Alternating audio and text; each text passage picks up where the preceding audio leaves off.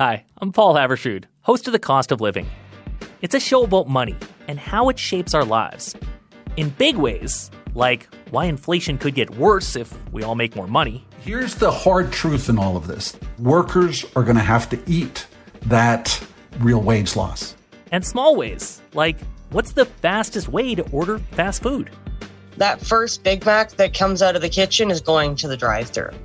Check out The Cost of Living. We're on CBC Listen or wherever you get podcasts. This is a CBC podcast. The fact that these chimpanzees use twigs and grasses when feeding on termites was one of the most exciting discoveries I made.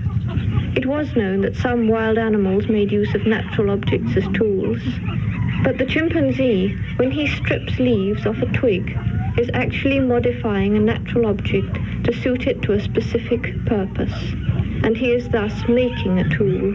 Before Jane Goodall made that discovery in the 1960s, tool-making was thought to be an exclusively human trait. But her work in the forests of the Gombe National Park in Tanzania revealed just how similar we are to our chimpanzee cousins. That insight shaped the world and shaped her work as a conservationist today. I spoke with Jane Goodall in Toronto in October. Here's our conversation. This is a strange time. The world feels like the axis has been tilted a little bit and the news isn't good. It seems like an easy question, but it's not. How are you doing right now, given everything that's happening around us in the world? Well, the problem is that we really are in very dark times. I've lived nearly 90 years on this planet, and I lived through World War II when Britain stood alone against the might of Nazi Germany, and there was no hope for us, and yet we managed because of Winston Churchill. So I suppose there's something inside me that has helped to confront these seemingly difficult, horrible situations with the feeling that we'll get through it. But it is environmentally, politically, and socially really bad times. And this latest Israel-Hamas war, that's terrible. Let me ask you about the environmental issue. I mean, the summer that we have been through has been apocalyptic. You have towns burning down in Hawaii. You have wildfires and the smoke that spreads all over the world, the hottest temperatures on record in certain areas.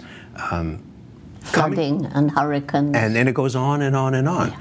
Coming through that, what goes through your mind about the world around us in some ways?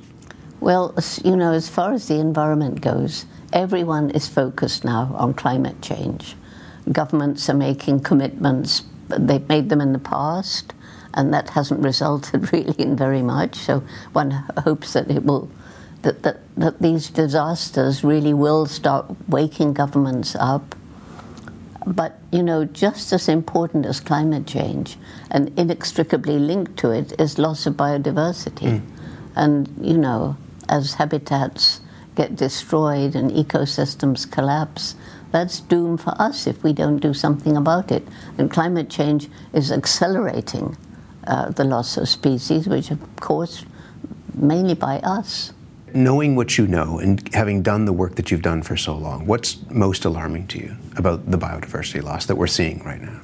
Well, if I take the ecosystem, the forest, which I know best, I was able to spend weeks and weeks out in the forest alone with the chimpanzees, but learning about, the ecosystem is made up of this complex mix of plant and animal species, and you find that each one has a role to play. And so if you think of it as like a beautiful living tapestry, every time a species goes from that particular ecosystem, it's like pulling a thread from the tapestry. So if enough threads are pulled, the tapestry hangs in tatters, the ecosystem collapses. And people seem to forget, cloistered away in cities and towns and with their virtual reality, they forget that we're part of the natural world. And not only that, we depend on it. We depend on it for air, water, food, everything. Yeah. And so if we carry on like this, we will be doomed. But we've got this window of time, and we have to get together. And this is the message that the young people, they rally to it. They're passionate. And you know, when you're very young, you have all the hope in the world that they can make change, and that's what's needed. We need this feeling like Churchill gave the British people in World War II. We won't be defeated, we will win.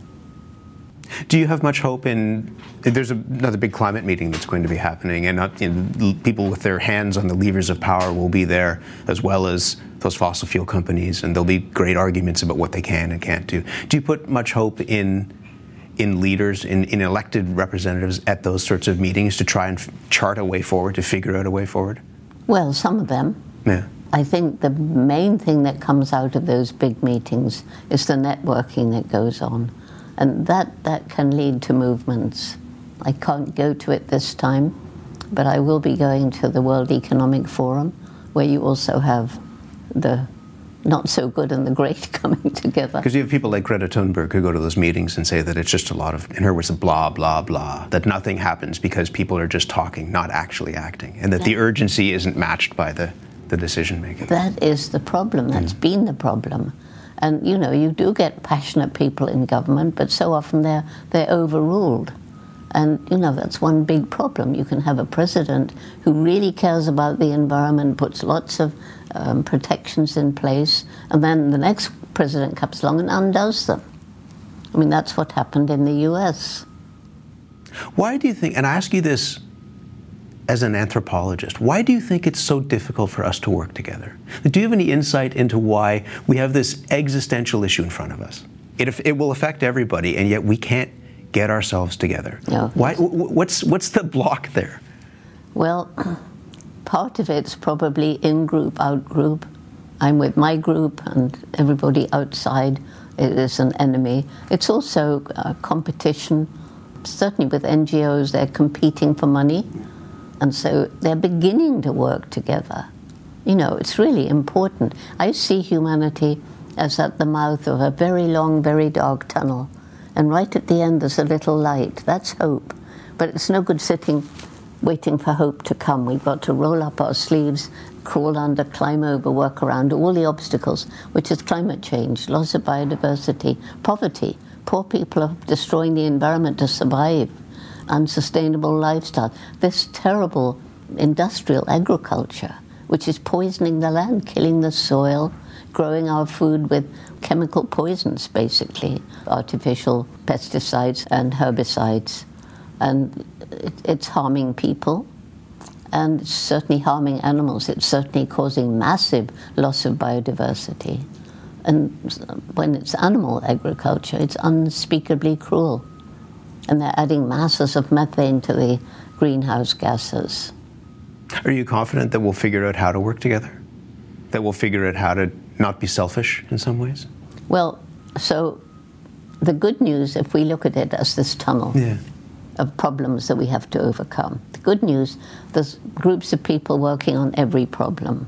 But the trouble is, and this is what you just asked, they're working in silos. And if they're working without thinking of the whole picture, in other words, collaboration, then they solve their problem, but that can lead to another. Like electric cars, fantastic, loss of noise pollution, no greenhouse gases going up. But they need batteries. They need lithium. We're digging up the world for lithium now. That you need to figure out how to solve those problems together, to work. Yeah. We must work together. Yeah. And young people are good at that. That's where my real hope lies, with our youth. And we've got to work with them and help them. Can I ask you about where this all began for you? You talk, and this goes back to that original National Geographic documentary that I watched from the 1960s just the other day again, and you talk about your childhood dream being realized when you entered the jungle. What was that childhood dream? What was the entry point for you to this wider world? It started, I think, I was born loving animals and being fascinated and curious. But the great thing about my childhood was I had an amazing and supportive mother. And she supported this love of animals. She didn't get mad at me when I was 1.5. She tells me she came into my room and there I was in bed with a big handful of earthworms and earth. And, so many mothers, how dare you, But she just said, Jane, you were looking at them as though you were wondering, how did they walk without legs? And she just gently said that they ought to be in the garden or they might die.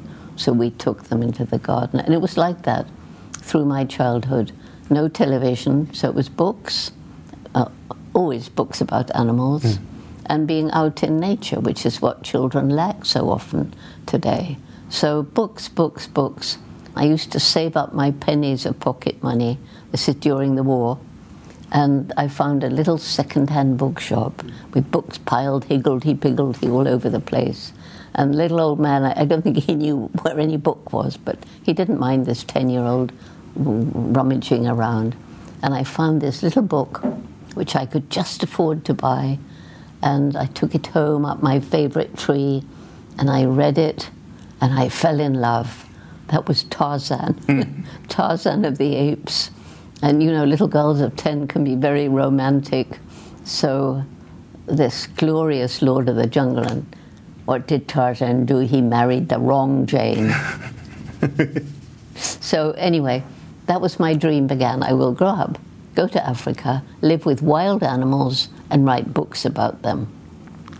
Everybody laughed. How will you do that? You don't have money, don't know much about Africa, it's a dangerous place, and you're just a girl. Not my mother.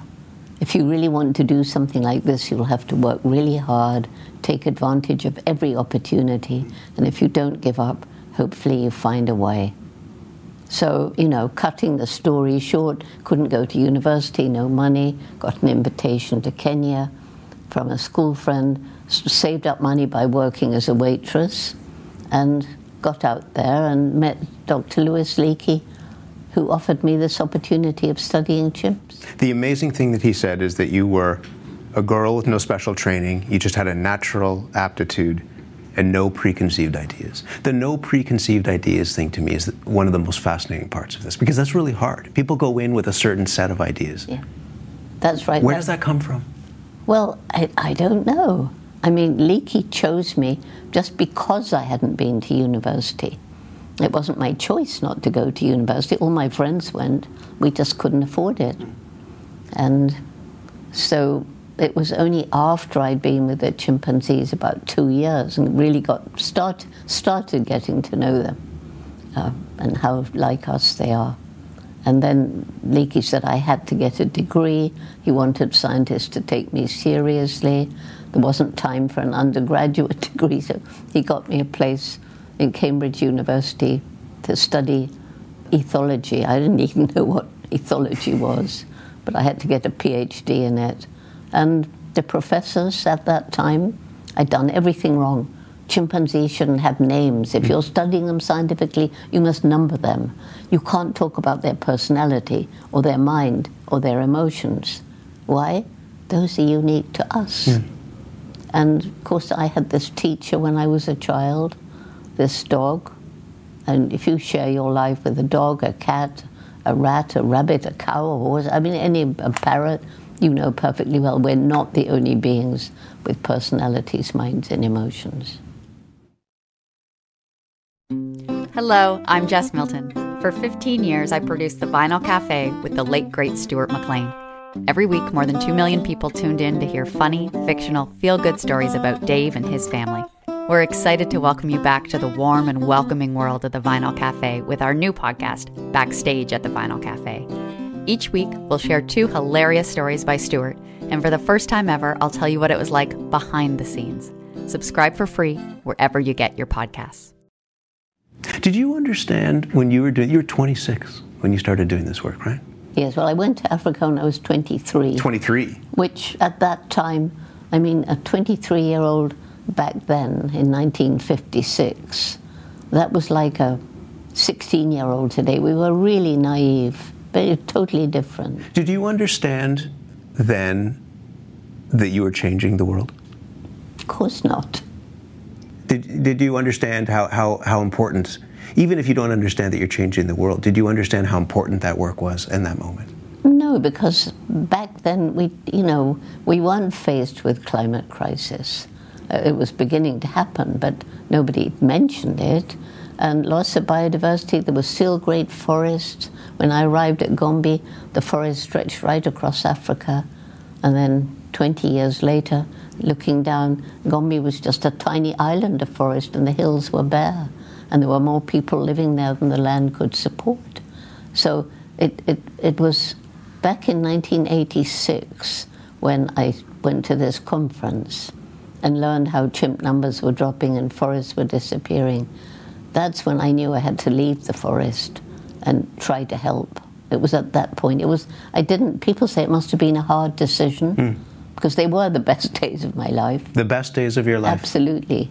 So they say it must have been a hard decision to leave, but it wasn't a decision. I went as a scientist, and 4 days later, I emerged as an activist, and it was just like that. But I didn't know what to do. I just knew I had to try and do something. You're so clear in saying that they were the best days of your life. Why? I mean, what is it that made them the best days of your life? Because I could be out in the forest, and especially on my own, feel absolutely a part of it. You know, if you're with somebody else, even somebody you love, you're two people out in nature, loving it together. But if you're on your own, you forget self, and you're part of it. And there was this strong spiritual connection with the natural world. And I say spiritual meaningfully. What did that feel like, that connection? I don't know, I used to feel that I was doing what I was meant to do, and just filled with happiness every day. And also learning about the chimpanzees, of course, and all their characters, and this, that, and the other. But it may sound odd, and sometimes I feel strange even thinking it, but I feel that I was put on this planet with a mission. And first of all, it was to start spreading awareness about what we're doing to the planet, and then it was to reach out to children, and now it's people have to have hope, because if we lose hope, if we all lose hope, finish. As a society, we'll often discount young people, and we'll say that they're not old enough, they're not mature enough, they're not ready to do this. What is the success that you had as a young person tell you about the potential of youth? Well, I never thought about what success I had as a young person. I think the young people today have such a difficult world that they're born into, that, you know, they start, as soon as they understand, they start trying to change their parents. I've met hundreds of parents who say, well, I recycle, my kids make me. You know, I think growing up in the war was really incredibly beneficial, because everything was rationed and people were being killed. And even though I was 5 when it began, you know, still I learned to take nothing for granted, not even life. Do you remember those days really vividly? I remember very vividly towards the end of the war, when I was 10. I remember with that same feeling of horror, learning about the Holocaust. And just, I remember climbing the same favorite tree where I read Tarzan and thinking about human evil, because we can be truly evil. You know, chimps go to war, chimps kill, but it's the passion of the moment, like seeing a stranger from another community. But we can sit far away from conflict and in cold blood plan how to kill as many people as possible, how to torture people, and that's evil. You talk about hope a lot, and hope is an elusive thing for a lot of people right now. And I just wonder, when you hear people who might say, the work that we're trying to do to turn back the clock on climate change, or at the very least pump the brakes on it, that it's too late, that we've already passed this tipping point, what do you say to them? Do you understand where they're coming from? Yes, well, a lot of scientists are saying that. And David Suzuki said that to me. He said it's too late.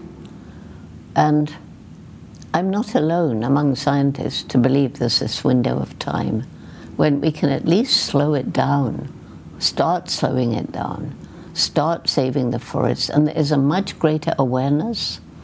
So I try and convince them by telling stories telling stories about, I've seen places totally destroyed, like Sudbury. Mm-hmm.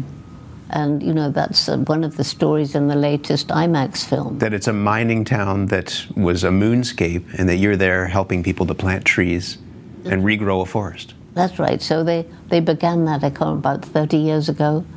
And everybody said, it's impossible, you never clean up the rivers and the lakes, fish will never live here again.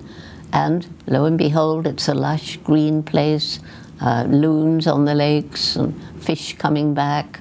Nature is amazingly resilient. That's one of my reasons for hope. Animals on the brink of extinction can be given another chance.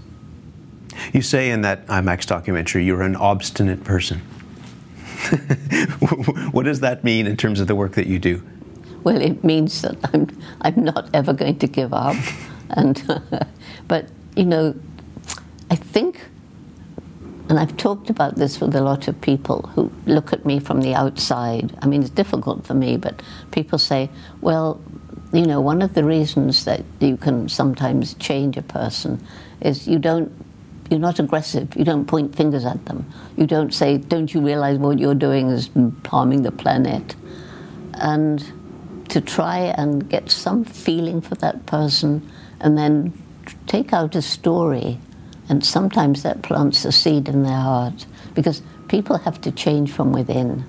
You said that in some ways it feels like you're put on this planet to do this job. And I just wonder at the end of our conversation, you're 89 years old. You have more energy than most people have half your age.